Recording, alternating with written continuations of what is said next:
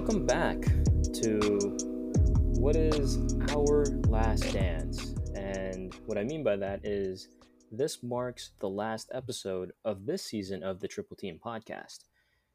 As always, I'm Jared Castillo. I'm a graduating graduate student at USC, and with me tonight, Congratulations. thank you very much. And with me tonight is I'm Daniel Wayne. I'm a junior at USC. Taj Mayfield, barely a sophomore. Well, yeah, almost no longer a sophomore at USC. And just to put things into perspective, we talked about a lot of different things these last two seasons, and I just want to get your take on this before we delve into any of the other deeper things. What was your favorite sports moment from 2019 to 2020? 2019 to 2020. That's a hard one. My favorite moment obviously would have to be Zion's debut, but probably the moment that I'll remember the most, especially with this podcast, is us recording the podcast and the Rudy Gobert news happening mid podcast and us scrambling to restart the podcast. Top tier moment of my entire experience at USC. Well, I mean, on this podcast, that was certainly the craziest. But my favorite sporting memory in 2019, 2020 actually was outside of this podcast. The playoff game between LAFC and the LA Galaxy. LAFC have never won an El Trafico matchup before, and getting the black and gold getting their first rivalry derby day victory ever was something I'll forever hold near to my heart as especially as a season ticket holder, and especially since it was a playoff game, and like it just being there live and not really seeing on TV is it just felt so sweet. I would agree with Taj.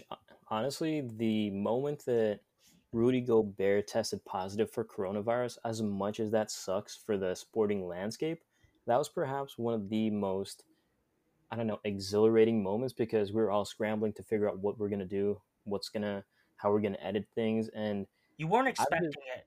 You weren't expecting it. yeah, no, absolutely. It was just one of those things that came, boom, right out of the Out of blue and smacked you in the face. out of nowhere, you like of all the people, like Rudy Gobert, Rudy Gobert, like that guy, like it just hit, like you weren't expecting it. Yeah, and we were even talking about how I think the Jazz and the Thunder were about to play the game, and we were talking about how it's crazy that the game was canceled, and then right as we wrapped up, the news came out. Boom, NBA suspended, NBA season suspended, I should say. And where does everyone go from here, right? I mean, Exactly. Real crazy like moment. I saw this pandemic coming from a mile away, months earlier. I mean, it's part of the other job I have outside of the media center. So I saw the signs developing in China, and I read on a Reddit page one time said they predict it was going to sneak up on us in the U.S. and that's when like it truly hit for me when sports start like canceling. Yeah, and even though sports sucks and we're trying to find the silver lining to all this, I guess one thing, and you speak about sneaking up, Daniel. One of the things that snuck up to us was The Last Dance, the MJ doc. And I just want to get your guys' take. Did you guys watch the last two episodes by any chance? I did. I They did were as not well. my favorite episodes. It was probably my least favorite bunch of the series so far. Really? Why is that? Go, please delve into that. I one I think it was probably like the time spent on things like we already knew. That's been like my whole favorite part of the documentary is learning new things, and we already had like a really great 30 for 30 on the Dream Team. So the entire like Dream Team segment was like all old information, and it was like a bunch of the same clips from the 30 for 30. And then the whole Jordan gambling thing, it was like I didn't really see it as a big issue, but I guess it would had to be touched upon. But I personally didn't see it as a big issue, so it kind of felt like they were dragging it on for me. But yeah, that was I my kind of I understand Taj's sentiment. It was a solid episode. I think the previous episodes were better. Personally, my only gripe with this documentary series so far is like we're really getting Jordan's perspective, but it's delivering on the fact that we're getting new information we didn't know so far. But at the same time, I would my little it's just a nitpick. Is I just wish like we could have had like Jerry more of the other side point of view, like Reinsdorf and Mr. Kraus. And well, two things. One, the Jerry Krause thing, we can't really get into that because he passed away in 2017. So And we that's can't. true. That's unfortunate. Yeah, so what we have is what we're going to get. And the other thing that I've been really interested about is because Jordan's production company is part of, the doc, basically, it just makes it seem like everything is kind of, I wouldn't say dumbed down, but how hard it hits is kind of lessened, I guess, because everything had to go through him in order for them to figure out how the series was going to go, right? So when you guys mentioned his gambling, I don't think that we will necessarily know the full extent of it, especially from this doc, because of that connection, right? I mean, getting out of this doc, like a lot of people were wondering if the true like if he was really an addict or not. I mean, I still wouldn't be surprised if he turned out to be a gambling addict, but like at the same time, since it was his production company and it was coming through him, like I don't think we're gonna get the full answer ever with I some feel like things. the whole gambling thing was kind of disappointing because it was kind of like the same take we've always heard the same like Jordan take of like I could stop if I want, blah blah blah. Like I thought if they were going to go in depth on the gambling, Jordan would actually admit like, yes, I had a gambling problem or I have a gambling problem, but it's not illegal. Like he said that in the documentary that it's not illegal. So I don't see like why him just admitting that it was an issue wasn't such a big thing. Like it's not going to tarnish his image at all, in my opinion. But like that part just even getting addressed, and that the fact that they focus so heavily on gambling instead of like the not Jordan not being involved in social issues, which I think is probably his real like big not flaw, but like the biggest stain on his like career if you could pick one. The fact that they chose gambling over that for the most part was kind of disappointing, and you can like tell it was a Jordan production at that point. I mean, in terms of like not getting involved, I mean, you got to remember, Taj, Jared. It's the '90s were a time where like politics wasn't so volatile. I don't necessarily blame Jordan for that. Like when it's all said and done, I think his career, his legacy outside of basketball will be more in the business realm. Jordan will never be like a Colin Kaepernick or a Muhammad Ali, where what they did outside the court was like social activism, the progression of the African American community. I just think Jordan just that social activism is just something Jordan doesn't really want to get into. And personally, with things how volatile things are today, for better or worse, I don't blame him for that ever.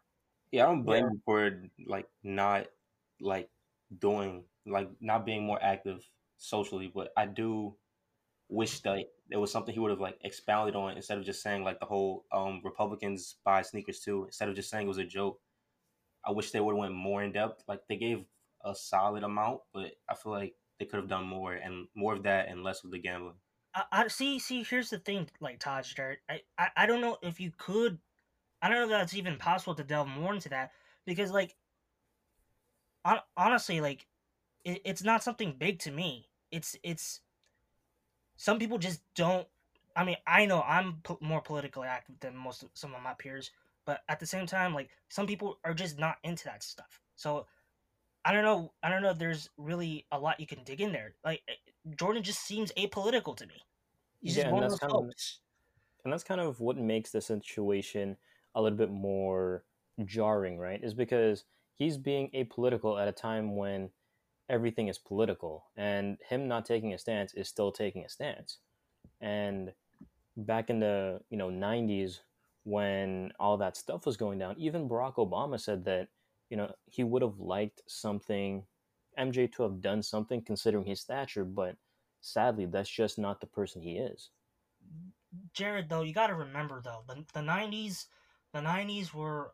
in terms of U.S. history, it was a politically stable time. It wasn't really volatile. The country was in a mostly politically happy, stable state. The U.S. just beat the USSR in the Cold War. Is it like was just the product of his own time. So like politics and sports at the time, like they tried to be more separate than it is now. That's how I see it. I agree with that, but I think the reason Jordan got killed so much for like that particular instance is because it was like, as they said in the doc, like it was a the potential like first black candidate or whatever versus Hmm. a candidate who showed very racist tendencies. So all Jordan basically had to do was come out and say, "I don't support the racist candidate." Like it was the most easy layup to like get like have some type of social stance, and instead he didn't do it. Well, he said he donated, but his I feel like his actual like support would have done more than his donations. Yeah, I could see that view. I mean, like I think if I were Jordan, I would have said more. But for his time that he's existing in, I don't blame him one bit. Yeah, and considering the immense difficulty of the layups that Jordan makes on the court, that layup would have been a real easy one off the court. Just putting that out there. Exactly. But but yeah, no, I mean, and you kind of like see it in episode 6, if I remember correctly, where all of these things, right, like ending with the 1993 finals, all of these things are starting to build up in Jordan's psyche because when you win a championship, you should feel happy, not relieved, right? Or something to that effect. Because one of the things that I was seeing on Twitter was Jordan, when he won that third championship, instead of feeling happy, he was just kind of he felt this type of feeling where he just was tired, and he just felt like everything that was going on, because the Atlantic City gambling thing and everything else was just kind of getting to him. So he was just kind of like, you know what, I just need to take a break. I This is too much for me. What do you guys It's think about that? it's not surprising. Uh, I think the fame Jordan's one of those athletes where like the all around him was so strong. The attention caught around so fast and so quick. It's not shocking at all that it overwhelmed him. And by the way, I mean the fandemonium around Jordan was insane because like we've never seen an athlete like him before. So like the fandom that surrounding Jordan was more akin to like Michael Jackson in his prime. So it's I mean like it it probably would overwhelm a single human being.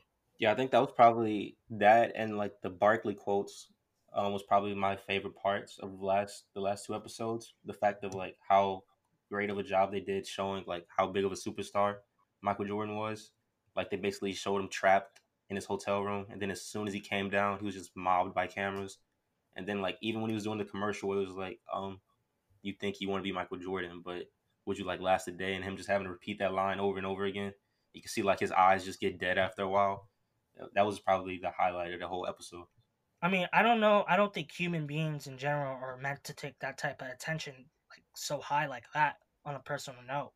So, I mean, it's an interesting thing to look at, and but it's also not shocking at all. Yeah, and you have to take into account that Michael Jordan in the 1993 like finals, he played out of his mind.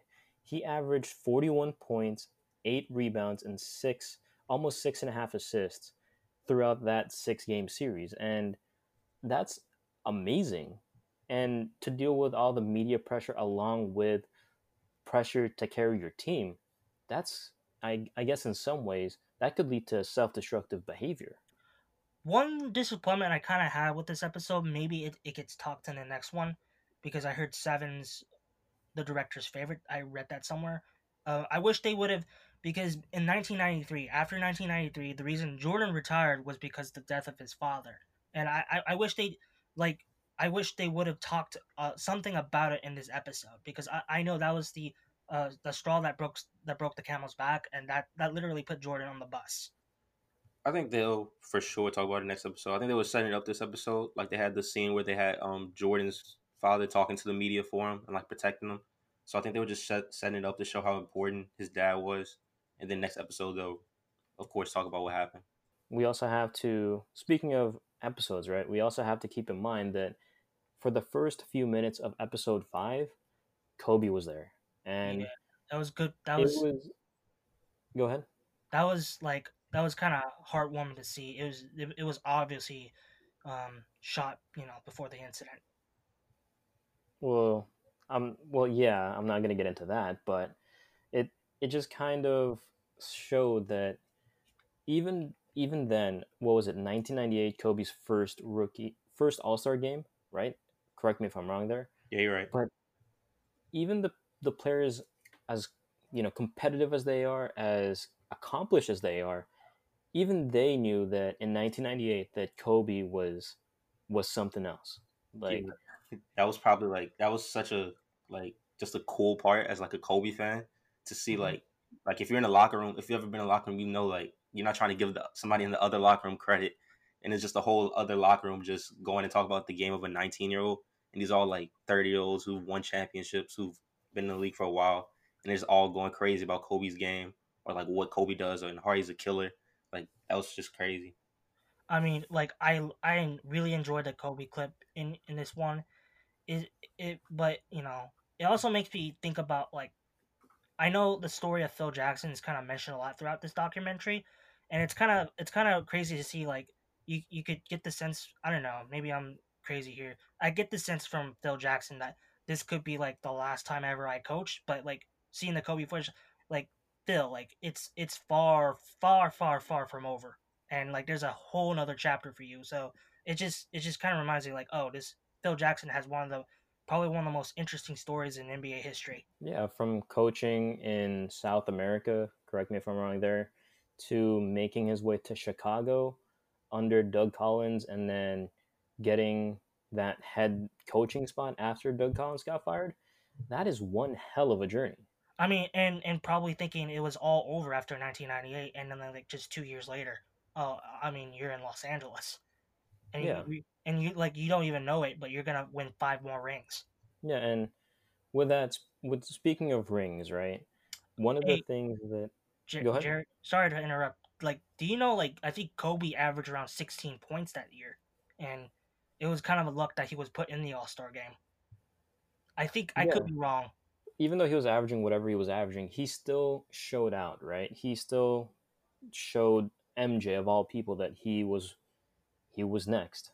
And it's just those things that you see of Kobe. Like, going into the documentary, things like that was what I was expecting, a real behind the scenes look of how these 90s superstars, in this case Jordan, conducted themselves, right? It's some episodes have been kind of like Tosh said, kind of like rehashes, like the 1992 Dream Team, but it's always great to see this kind of footage. And as a basketball purist, it's things like this that I basically enjoy, and this is what I look forward to.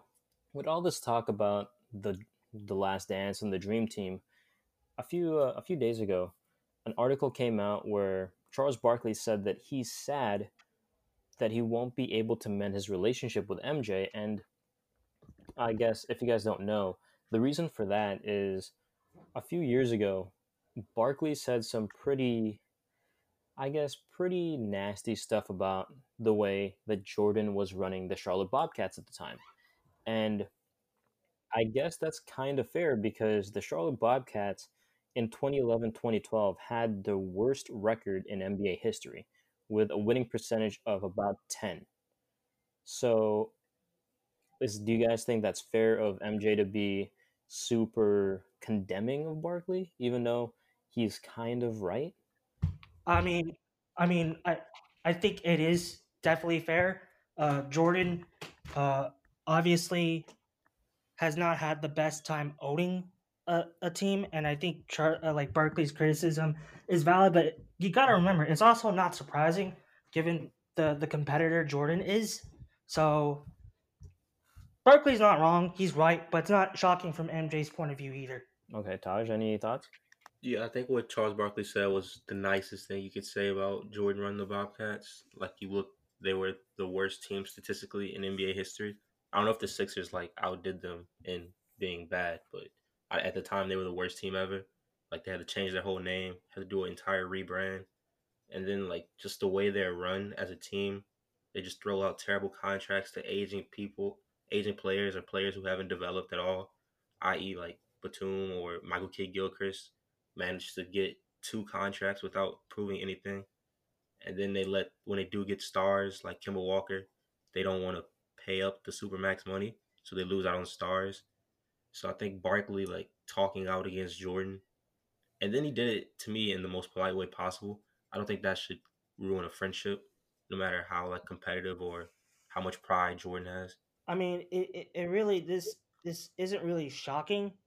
I mean, because Jordan is the ultimate competitor, and there have been multiple times throughout his career and in his life that he, because he's so competitive, there he's at times petty, and this happened to be one of those instances. So it doesn't really shock me that Jordan would act this way, and he's a prideful, eh, at times arrogant type of person. Yeah, and just so we have a little bit of context, this is the quote that Barkley said. Quote, I love Michael, but he just has not done a good job. Even though he's one of my great friends, I can't get on here and tell you he's done a great job. He has not done a great job, plain and simple. And Barkley goes on to say that the reason why that is because he, meaning Jordan, has hired people that basically looks at the entire situation and just says, yes, this is good, this is great, we're not going to push back. I, So, I mean, when you've gone through the last 20 to 30 years, like surrounded like with billboard signs in your name, and like you've been talked about this and hailed as this kind of like saint figure. I mean, it doesn't shock me at all that a person like that can become a little self-absorbed, and thus when a time comes to be in this type of proposition, of course you're gonna hire like yes man around you, and like and forget that kind of not a good thing in an ownership position. Yeah, I think it's pretty clear he doesn't have like the most talented, or he hasn't had the most talented bunch of people up with them in the higher ups. If you just like look at who they're drafting, like I don't think the Hornets have ever drafted like a guy you've never heard of before. It's always like somebody from a Power Five conference, super big team, like somebody who played for Kansas or Kentucky, or like somebody who just came up out of a Final Four. Like I don't really know what their scouting department does, but I just feel like they as a whole don't take the team that serious outside of yeah, I don't think they take the team that serious at all, to be honest. I mean, I definitely agree with Taj. The problem with the Hornets franchise is that they're stuck in this like this very toxic middle ground. They're not completely terrible, but they're not great, and that leaves they're in this toxic middle. Like they're just it's just very hard to get out of, and I mean it becomes a very uninspiring product, and it's clear it's affected the fan base that could be there. yeah, and the fact is, they're not a huge market, so no star free agent would want to go there unless you're Terry Rozier. I mean, you would have to do a Oklahoma City practically. You would have to build your whole entire team through the draft, it, and I mean, and that takes hiring a good GM, hiring good scouts, and potentially hiring people that would be able to stand up to you. But that's MJ's problem. It's a little bit of his ego, and that's kind of getting in the way. Yeah, and on the topic of executives, real quick, Utah Jazz executive Dennis Lindsey just said that Donovan Mitchell and Rudy Gobert are ready to put the COVID drama behind them. How much do you guys buy that, I guess, statement from an executive of the Utah Jazz? I completely buy it. I mean, when you looking back, it wasn't even though Rudy was a bit reckless in this type of A bit? situation. I mean, okay, very reckless. It it's still something no one can really control. Like no one can really control what their body does sometimes, and you can't really control most of the time if you get sick or not. I buy it 100%. I don't buy it that like they just came up to the front office and were like, yeah, we're ready to bury the hatchet and be friends again. I buy that the front office came up to both of them and said, this is something you just have to work through. Like we're not trading either of you two. Like when we talked about it 2 or 3 episodes ago, I said that you're not going to get the return value of either of them. Like a trade just wouldn't make much sense unless you can like swindle the team like the Knicks. like Jared said. But yeah, the trade just didn't make sense. I think this is like something that came from the front office. Just told them to like you guys aren't going anywhere, so you might as well fix it yourselves. I think there's bigger issues to fight over than an issue like this, where like it wasn't necessarily Rudy's fault. He could have been he could have like gotten it from somewhere else, and not maybe he got it from not touching those microphones. It's unpredictable how he got it. Yeah, and the unpredictability of the situation, excuse me, that's kind of what makes everything so strange in the sports world, especially in the NBA, because there's so many things going on, but nobody really knows anything concrete. That's why the NBA is partnering up with Mayo Clinic to help promote efforts toward a vaccine. According to Sham Sharania of The Athletic, the purpose of the effort is to better understand prevalence of coronavirus among players and staff and promote long-term efforts to develop a vaccine. So I just want to get your guys' thoughts on the NBA partnering up with Mayo Clinic. I like the move. I I have doubts whether will get this will get us the vaccine because the NBA put the money in there. But this will definitely help in the long term trajectory. So I have nothing bad to say. It's a great thing. It's the smart thing to do. In Adam Silver, I trust, and once again, he proves why I trust him. I think if you're like a player or a coach watching what's going down, you want your leader or your boss, I guess, to be working with health officials in the situation, and that's what the NBA is doing. Arguably, what Taj said.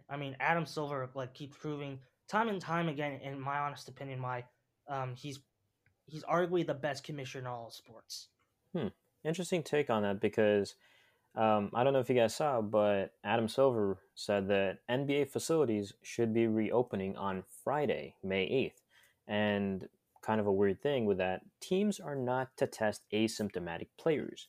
So, with all this Adam Silver talk going on, what do you think about him deciding that obviously would in states where, the safer at home orders have been lifted, what do you think about him saying, you know what, it's time to open up these training facilities even with all these precautions in place? Do you think that's a smart idea? Do you think that he should be doing something else? What do you guys think? I'm just a little bit weirded out by the idea because I will say that it's just like you got to remember with this disease, a lot of the people who are infected, they don't display symptoms at all. So, I mean, that is a little odd. So that's what I have to say on that issue. I think this is more so for like players who don't have a goal or a court in their house or wherever they stay, and they're like fiending for a workout and to get back to the game. I think it's for them, but I don't think it's going to be. I don't think that many players are going to be involved with it because I was reading a quote from Mark Cuban where he said like certain players and teams have like spoken to him and said they won't feel comfortable until everybody can get tested that's going to be in the facilities. So if there's a limited amount of testing, then I don't think obviously those players aren't going to feel safe and they're not going to actually show up. Yeah, and it's an interesting thing you bring that up because I was actually I was reading an article related to baseball, and they were just having like a conference call, and one of the players on one of their teams actually brought up the question that if they do resume play, right, what happens if a player who's playing gets tested and they end up being positive? What happens then? This is why this issue is very tricky. So I think some sports are gonna have it easier than others. Sports with with smaller rosters will have an easier time. That's why of all the sports, I think the NBA has the best opportunity, and baseball and I think football will have the hardest time because they have the largest rosters. Yeah, I think it'll depend on roster size, but if a player tests positive like during the season, I think it's going to be the exact same situation that we just saw happen with Rudy Gobert. Everything's just going to get shut down immediately. Like there's nothing else you can really do. Yeah, and with regards to the testing, I saw somewhere that I think the NBA needs about 15,000 tests, while other sports need about 50,000. So that kind of just shows the difference between the leagues and what they kind of have to do in order to get everything just squared away, just for players just to even play in empty stadiums. I've heard it a couple times before. I think restarting sports may be harder than people expect, and this the numbers kind of prove that. Yeah, I don't think people realize how many like individuals are involved with the success of sports. Like you might just see the people in the court on the field. I think that's it. But even like besides them, the coaches, the training staff to make sure they're healthy, then the guys like even as far as like valet parking a car, like it's just so many people involved. It's going to be a while before sports are normal, quote unquote. Even though it's going to take a while for sports to be quote unquote normal, I read somewhere that the White House is apparently going to help out the NBA with its restart whenever that is. And I'm curious to know, do you guys have any faith on what will happen, if it will happen, and how effective that will be?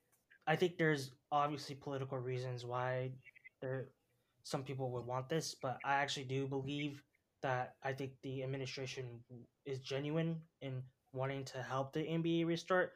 You got to remember, the some politicians want normal life to restart again, and it's ultimately good for the economy, and that there's some political consequences to that. So I mean, and sports is symbolic of like of everyday life. Honestly, it's like one of the strongest symbols. So I think they're gonna want to help the NBA restart. Yeah, it's a $1 billion business. The government is like all about trying to get these businesses back restarted, save the business. So it's not shocking, but if the White House is like willing to throw money at sports, then go for it. I mean, it seems like a positive. Yeah, and the only thing kind of we have to look forward to, I suppose, is how they would actually go about that. Because if you look at all the sports leagues around the world, right? Like if you look at the KBO, they got their situation sorted away and they got everything kind of normalized, I guess, because we've been talking about this concept of normalcy, right? But yeah, the KBO, the Korean Baseball Organization, they're playing games but without fans, and umpires are wearing gloves and masks, and players aren't high-fiving, they're only doing fist bumps and elbow touches. And do you think that would be a route for, sports in America to go through? Because it's working over there, apparently, so I mean, why can't it work here? most definitely, I think inevitably the situation is going to get better, and there's already signs that it has. Um, I mean, when the NBA restarts, and I think they will be the first to restart, of all the suspended leagues. Definitely expect like refs to wear masks, and maybe even the player every like you'll get that player every once in a while that's willing to wear the mask themselves.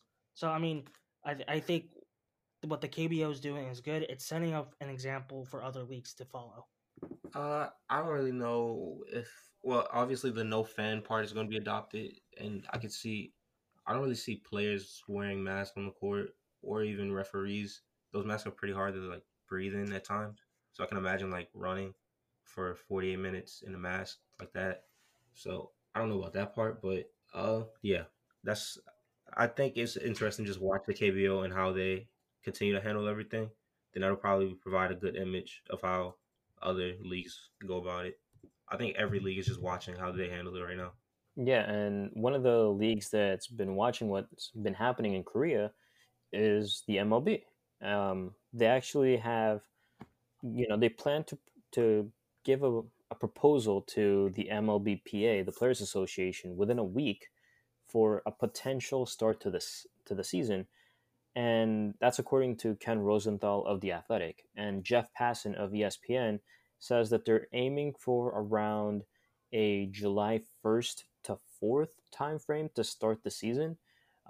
They're planning to have like an abbreviated spring training starting sometime, in June, and they're hoping that they can get things done. But like I said, one of the concerns that pops up is if they do start up, what if a player tests positive? What then, right? And that, I guess, is the question. Like, if you, I just want to get your guys' take on this. If you guys were, let's say you guys are Adam Silver, right? You guys are in his position, and you guys say, you know what, we'll start the season June 15th, right? And then everything's going well, and then all of a sudden, boom, player tests positive. Would you guys just say, ah? what now? Do you guys cancel the season outright, or do you guys wait? I What's the am situation? I unfortunately would have to take the brutal position. I mean, you just can't risk people's lives at like that. So yeah, I would cancel the season. It's just like there's no way around it. I I would cancel the season, and I think if something like that happens, then yeah, it's kind of like you're forced to stop everything. But I don't know if they would actually do that, like considering how much like the players have been adamant that they want to finish the season out, and like how how much effort they've put into continuing the season. I don't see them doing that and then giving up if another player tests positive.